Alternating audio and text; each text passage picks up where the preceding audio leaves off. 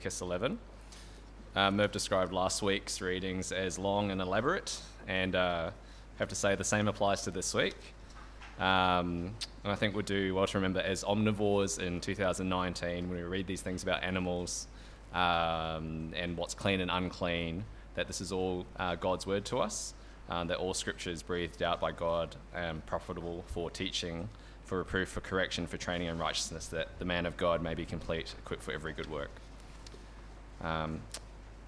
We've got the references up there. Some of them are quite short, and I won't pause too long between. So let's hear from God's word now.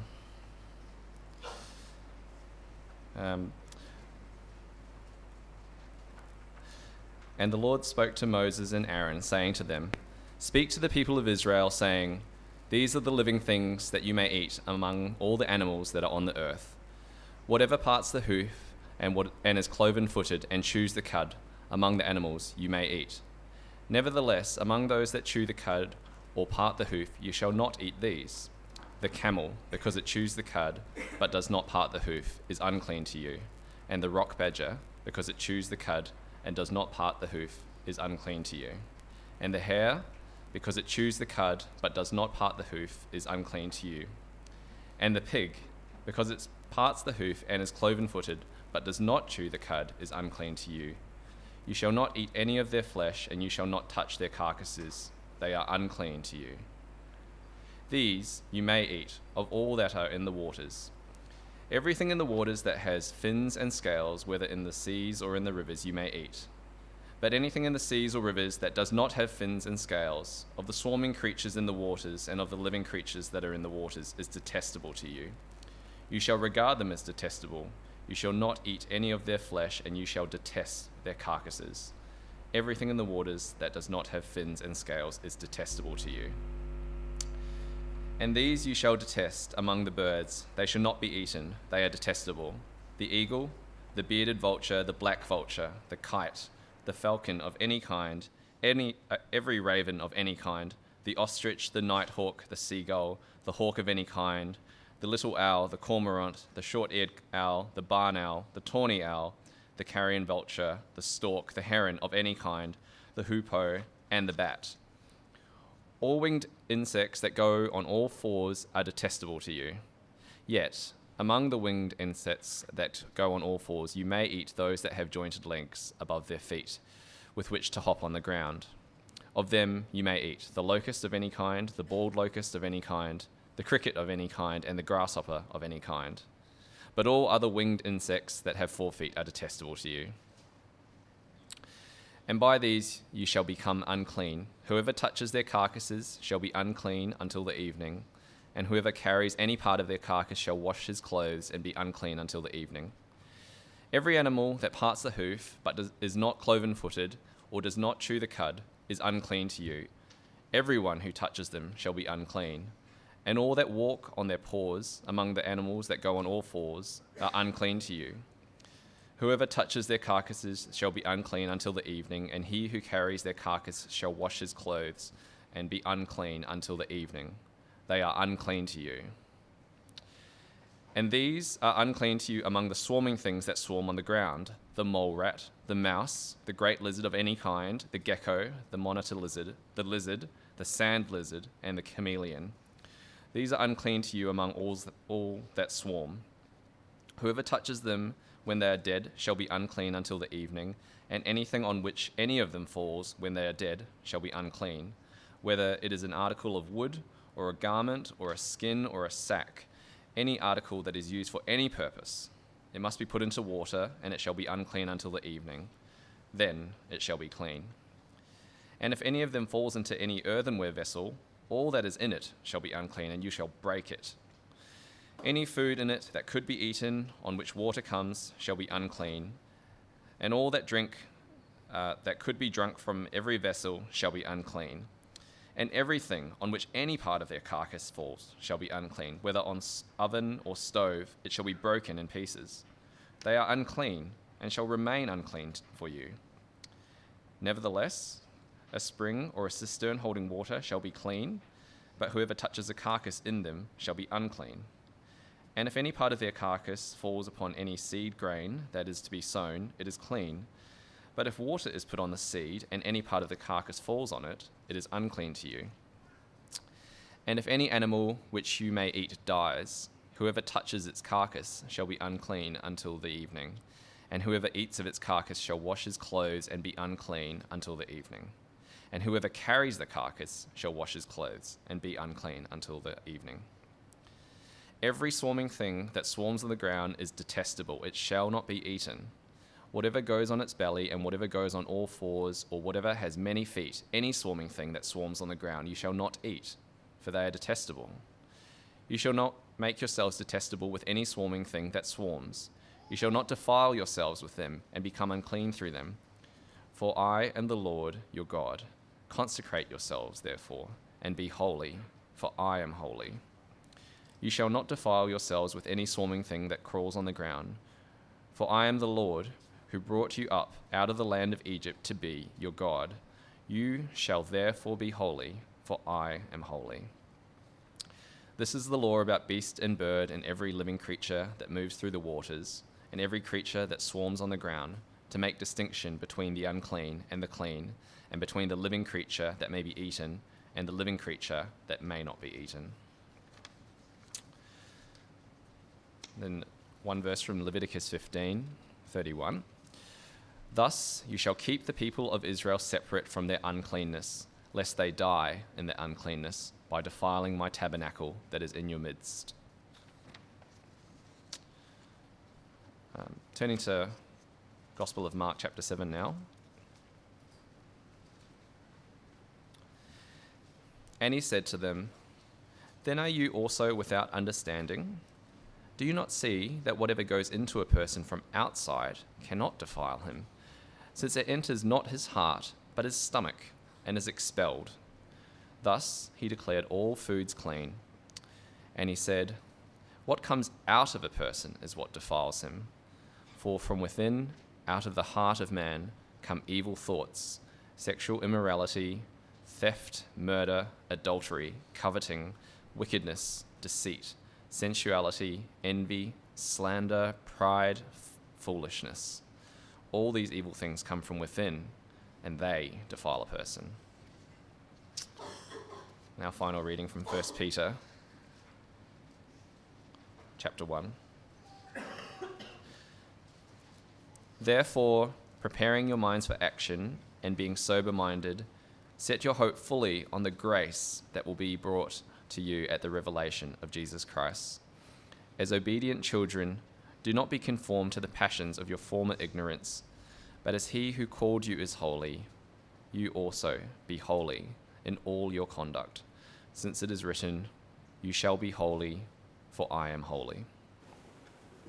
Heavenly Father, all of your word is breathed out by you, of greatest value in teaching us, rebuking us, correcting us, and training us in righteousness and holiness. So we pray that as we look at this word here in Leviticus 11, that you would equip us through it for every good work.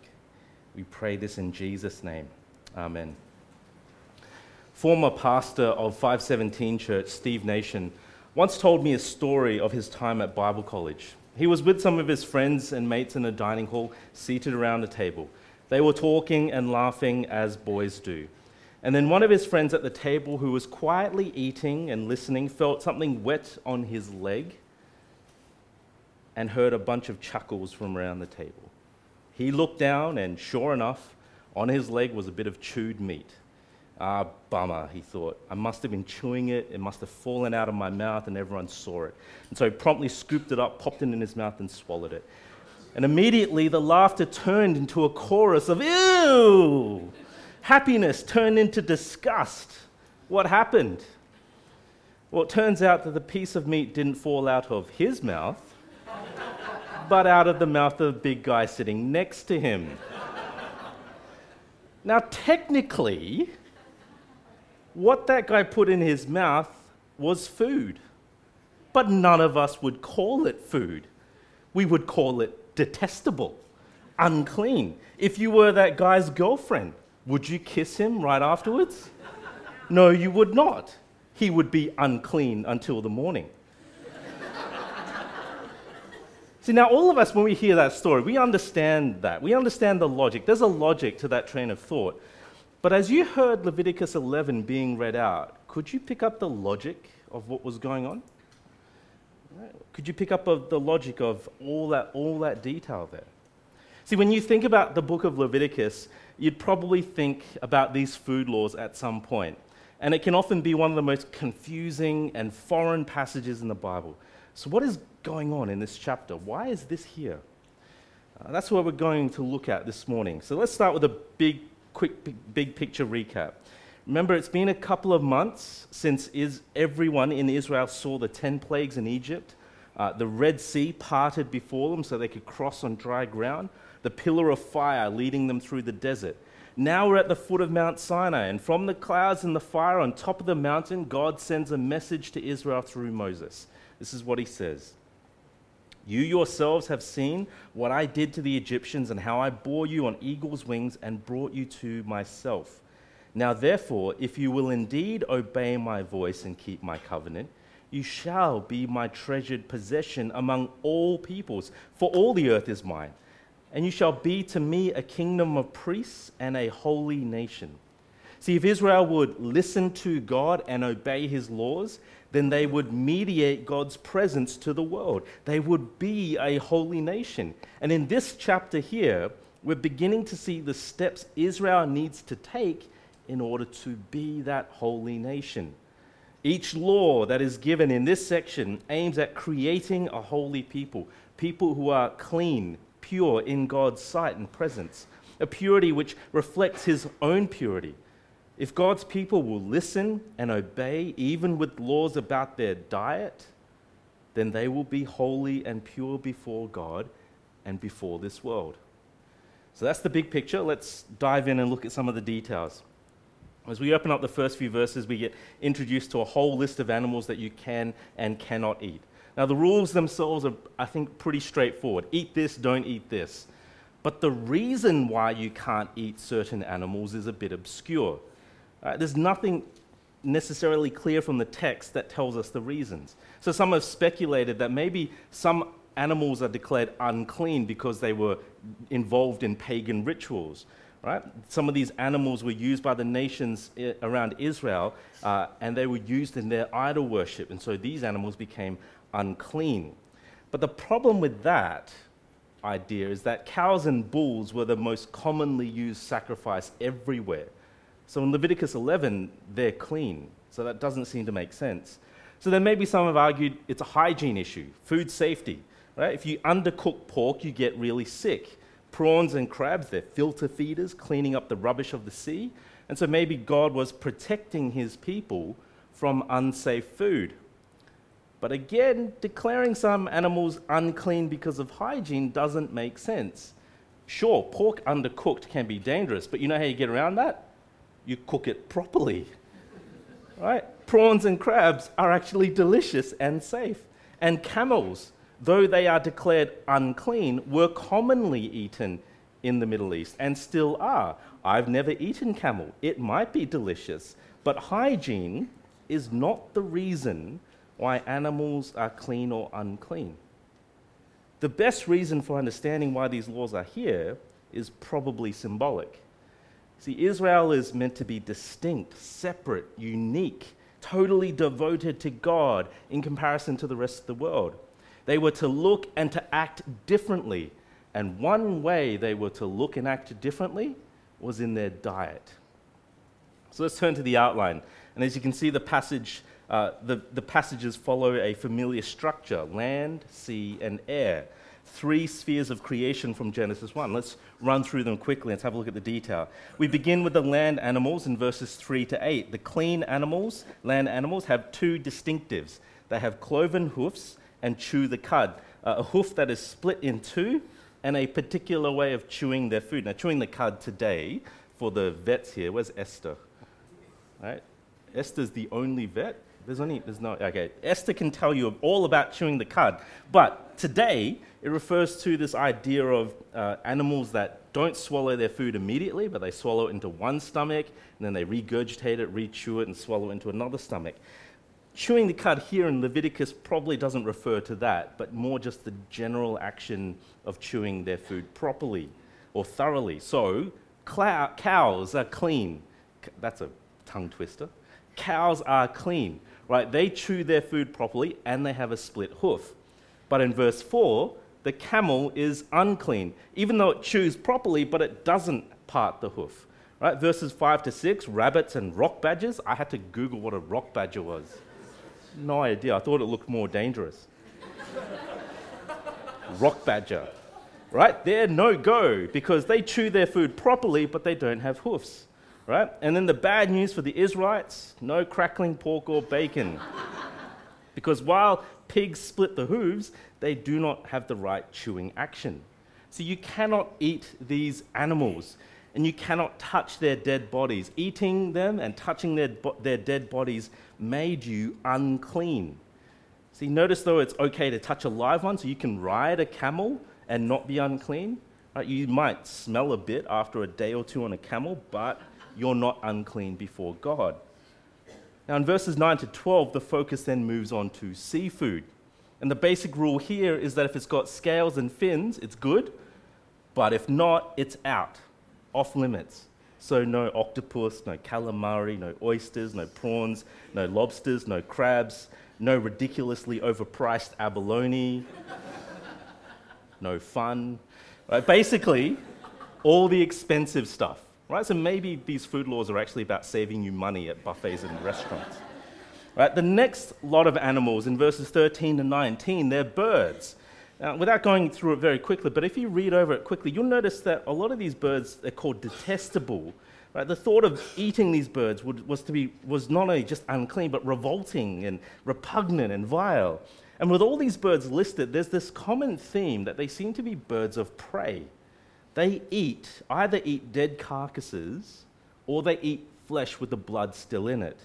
So to touch something that was dead or to eat the blood made an Israelite unclean. So it's almost like saying that since these birds do these things that make them unclean, to eat them would make you unclean as well.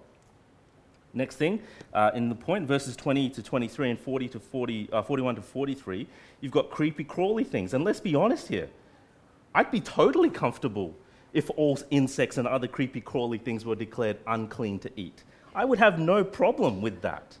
And yet, why do these insects make the list? See, so far we've touched land animals, sea animals, and air animals.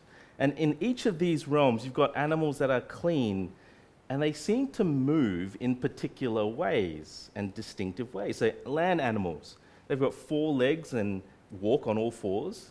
Fish have fins and scales and swim. Birds have wings, 2 wings and 2 legs to walk with.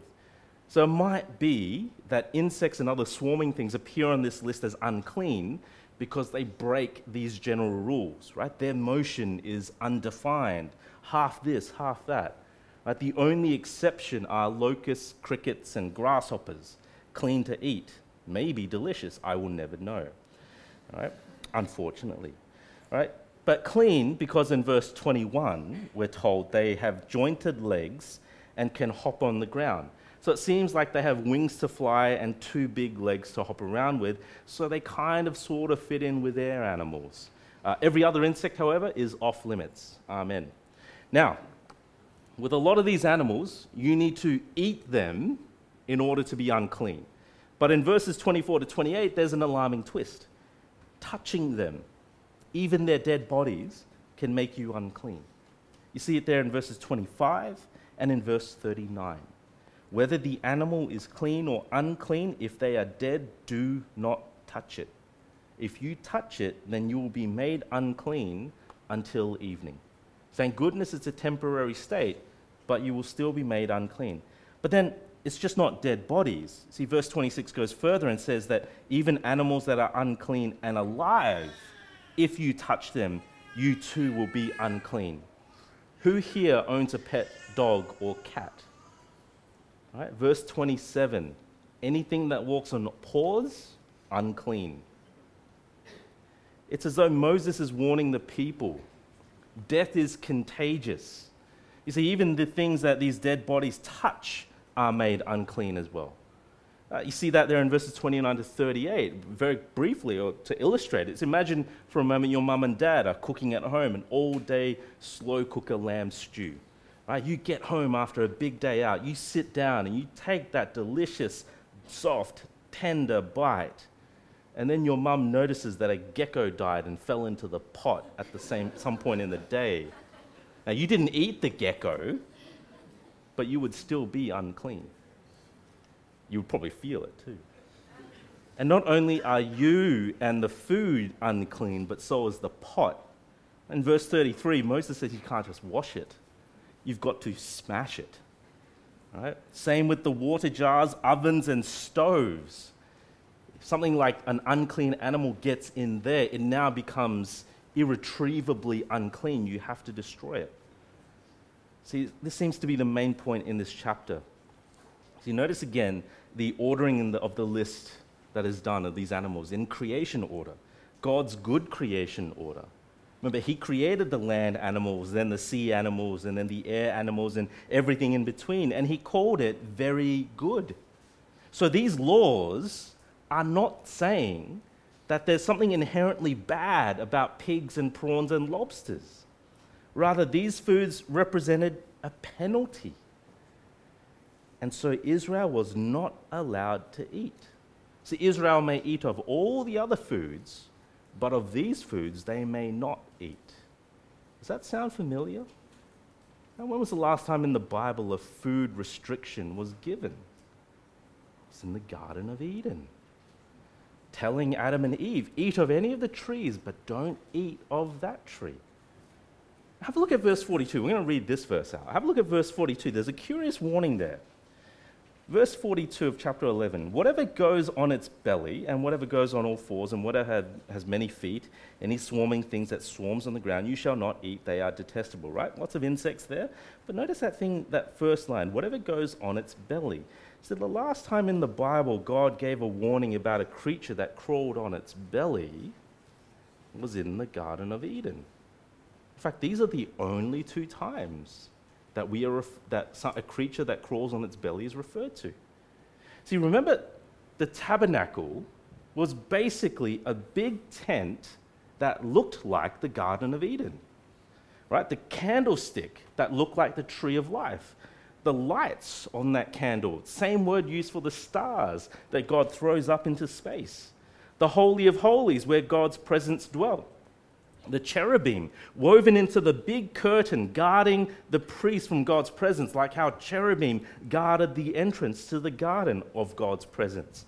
God now here, remember in Exodus just before, he's providing a way for his people to come back into the garden. And all of these laws are echoing the warnings from the garden. Don't eat this food. Be careful of the belly crawlers. Listen to God. Otherwise, you will suffer the penalty of being cut off from God's presence.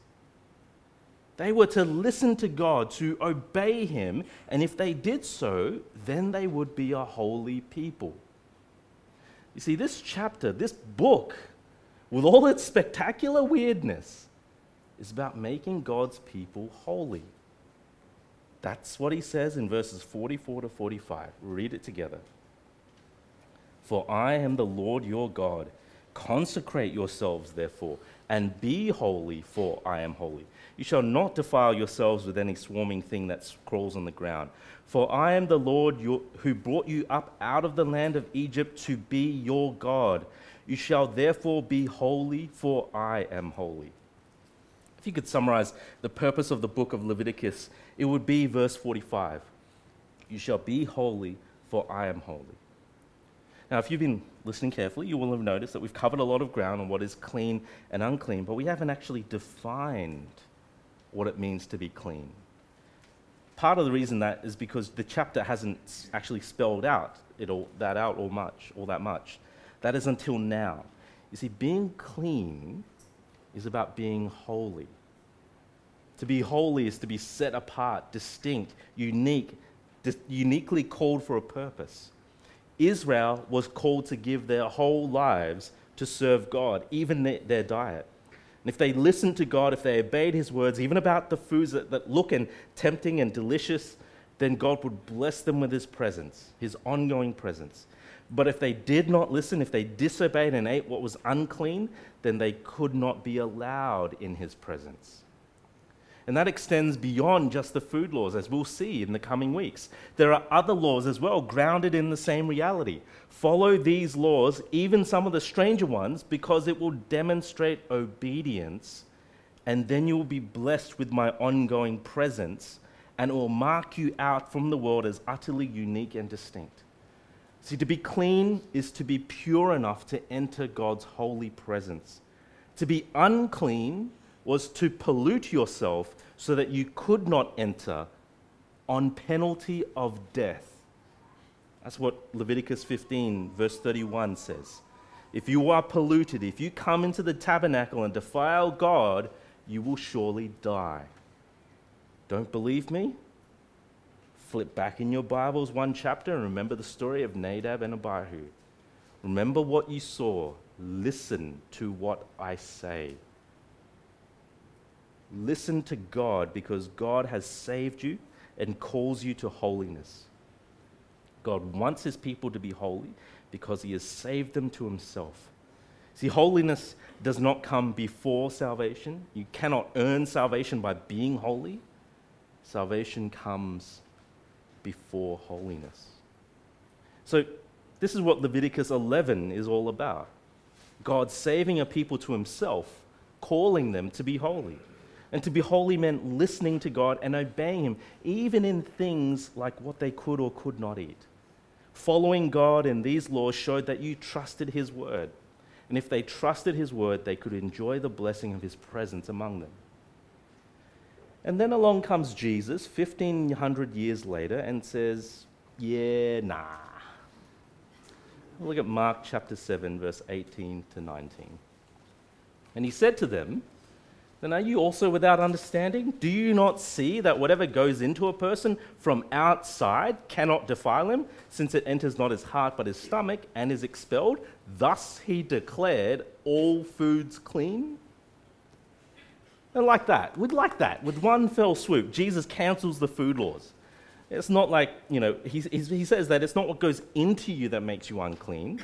That's not what's outside that makes you unclean, but it's what comes out of your heart that makes you unclean. And in saying this, he effectively cancels the food laws. Now, after all we've just read in Leviticus, there's a few ways that you can read what Jesus is doing here in Mark 7. First, we could read it as Jesus actually saying that the food laws were a mistake, that they were wrong all the time. Let me correct it. Now, it cannot be that. It cannot be that. God cannot contradict himself, and God does not make mistakes. You could read it as saying that Jesus is God, so now in God's prerogative, he's just reversing what he said earlier. But that would make God inconsistent, unreliable, mean, and harsh. Not only because he's restricted his people from enjoying delicious roast pork, but also because he brought on them the penalty of uncleanness. It would be utterly inconsistent and unfair of God. Now, Jesus himself tells us what he's doing in Matthew chapter 5. Do not think that I have come to abolish the law or the prophets. I have not come to abolish them, but to fulfill them. Jesus fulfills the law. See, you can think of the law like scaffolding on a building, right? Telling us that one day, when you see that scaffolding, one day there will be something really beautiful behind it. So when you're going through town and you see a construction site and you see the scaffolding erected up around the place, you know that people are not going to see the scaffolding. They're going to look one day and keep looking to that thing because the scaffolding points to a bigger reality. Now, the law did something very similar. The food laws in Leviticus 11 were pointing to a people who would be holy as God is holy. But that never happened in Israel's history. See, by the time you get to the end of 2 Kings, the people are gone, in exile, suffering the penalty of disobedience and of being unclean. Just like Adam and Eve, they are kicked out and away from the presence of God.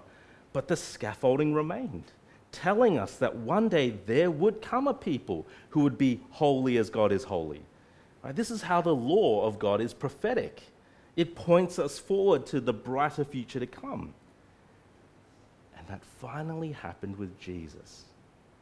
Jesus is not only the perfect Son of God, but also the person who embodies everything that Israel was meant to be. A man who was holy as God is holy. And so when Jesus arrived, this scaffolding of the food laws fell away. See, Christians have often been accused of picking and choosing which laws of God to obey, right? And often it's the food laws that are brought up. How can you say that we should do this or that when you don't even obey God's word here? See, look here, the food laws. You eat pork and shellfish, right? Here's the answer to the argument, to that argument. You say that the food laws are meant to point to a people who are holy and ultimately point to the holy person of Jesus. When Jesus came, the purpose of these food laws is fulfilled. The food laws point us to Jesus, who is the fulfillment of them. And so, friends, if you trust Jesus and if you are united to him, you don't have to try and keep these Levitical laws anymore. So when you go out to lunch, enjoy your pork and prawns to the glory of God. Enjoy your medium rare steak. Please don't send me photos of that. Every time I mention lunch and food, people send me photos during the second service. We can do that, but we can enjoy these foods to the glory of God because we are now clean, not because we keep a law. We're clean because we trust Jesus. He is the one who saw the uncleanness in our hearts and washes that clean forever. Friends, if you are not united to Jesus by faith in him, it doesn't mean you keep these laws, but it does mean that you will live a holy life. See, the food laws in Leviticus point to Jesus, the perfect holy person, holy as God is holy. And if we are united to him by faith in Jesus, then we will practice holiness as well. And that's Peter's point in his letter, 1 Peter chapter 1, verse 14 and 16. As obedient children, do not be conformed to the passions of your former ignorance, but as he who called you is holy, you also be holy in all your conduct, since it is written, you shall be holy, for I am holy. You see it there in verse 16, quoting Leviticus 11. He says that if you are saved, you will live a holy life. You will live in a way that is pure before God, pure in your speech, in your attitude, in your conduct. Like Israel, we have been called by God to be distinctly different from our world. So if you are in Christ, do not be conformed to the passions of your former ignorance. Don't look like your old self in your old ways, in your worldly life. Instead, you are called by God to be holy. Now, this means three things. First, we have to get the order of these things right. The first thing, salvation comes before holiness. Friends, some of you here today haven't put your faith in Jesus yet. If you're a Christian, or if you're not a Christian, or if you're not sure, maybe you've been to church your whole life, but you think Christianity is just a bunch of rules. Do this, do that, don't eat this, don't do that. You come to Leviticus 11. Please do not see Leviticus 11 as God demanding that you keep a bunch of rules to please him. See that these laws actually point forward to Jesus. He is the one that you need to trust. You are presently unclean, unfit to be in God's presence. But if you trust Jesus, he will make you clean. He is the one who will bring you back into the sweet presence of God. And how does he do that? We'll hear more about that next week.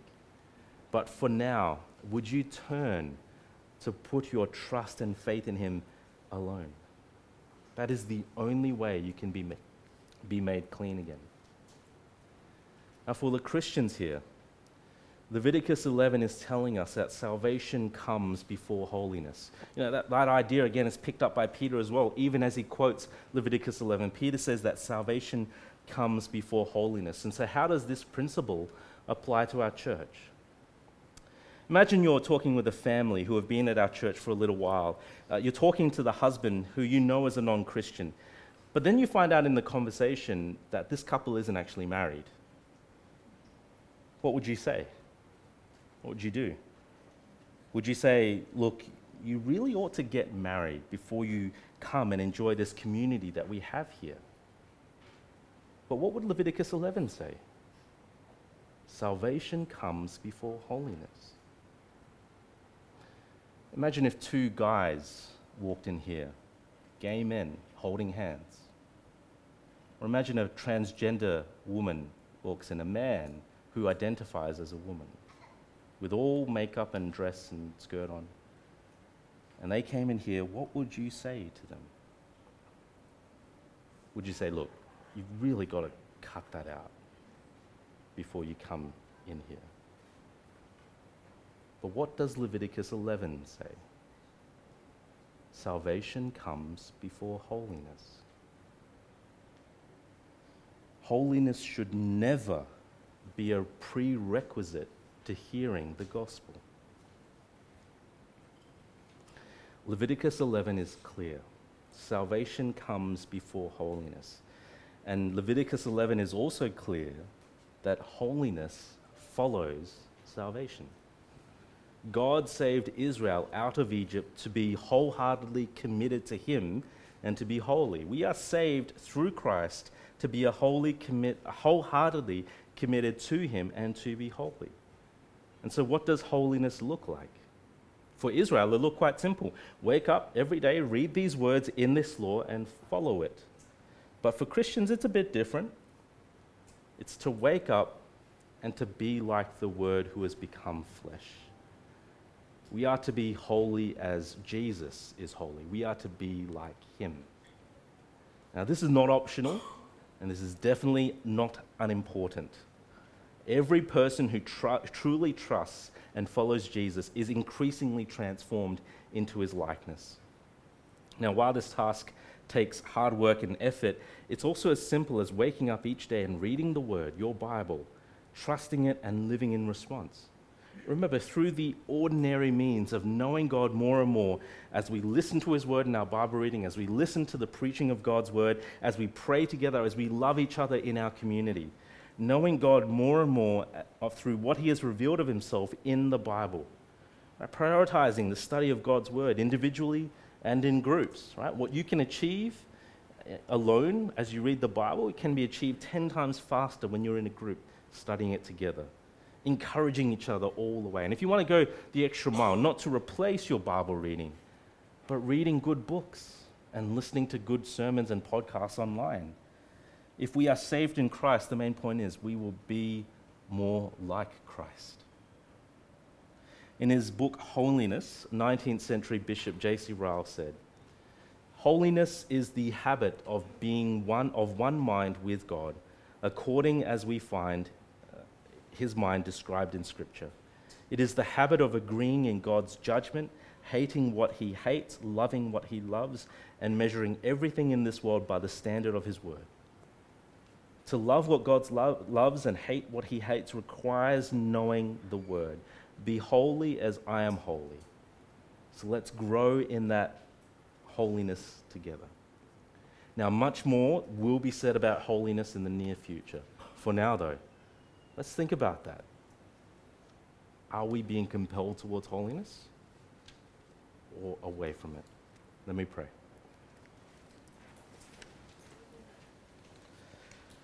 Father in heaven, your word is a light to our feet, even Leviticus 11 and its food laws. So we pray that you'll help us to understand how it does point to your Son, Jesus, and how it calls your people to be holy as you are. Now that we are saved in Christ, we thank you that we don't have to keep these laws. We thank you that we can enjoy a wider diet, but we pray that you will help us to understand that we are called by you to be holy, even to this day. So by your Spirit, illumine in our hearts and in our lives the places where sin still reigns. Illumine in our hearts and our lives the places that still need growth in holiness. Do this work in us for your glory, we pray. In Jesus' beautiful name. Amen.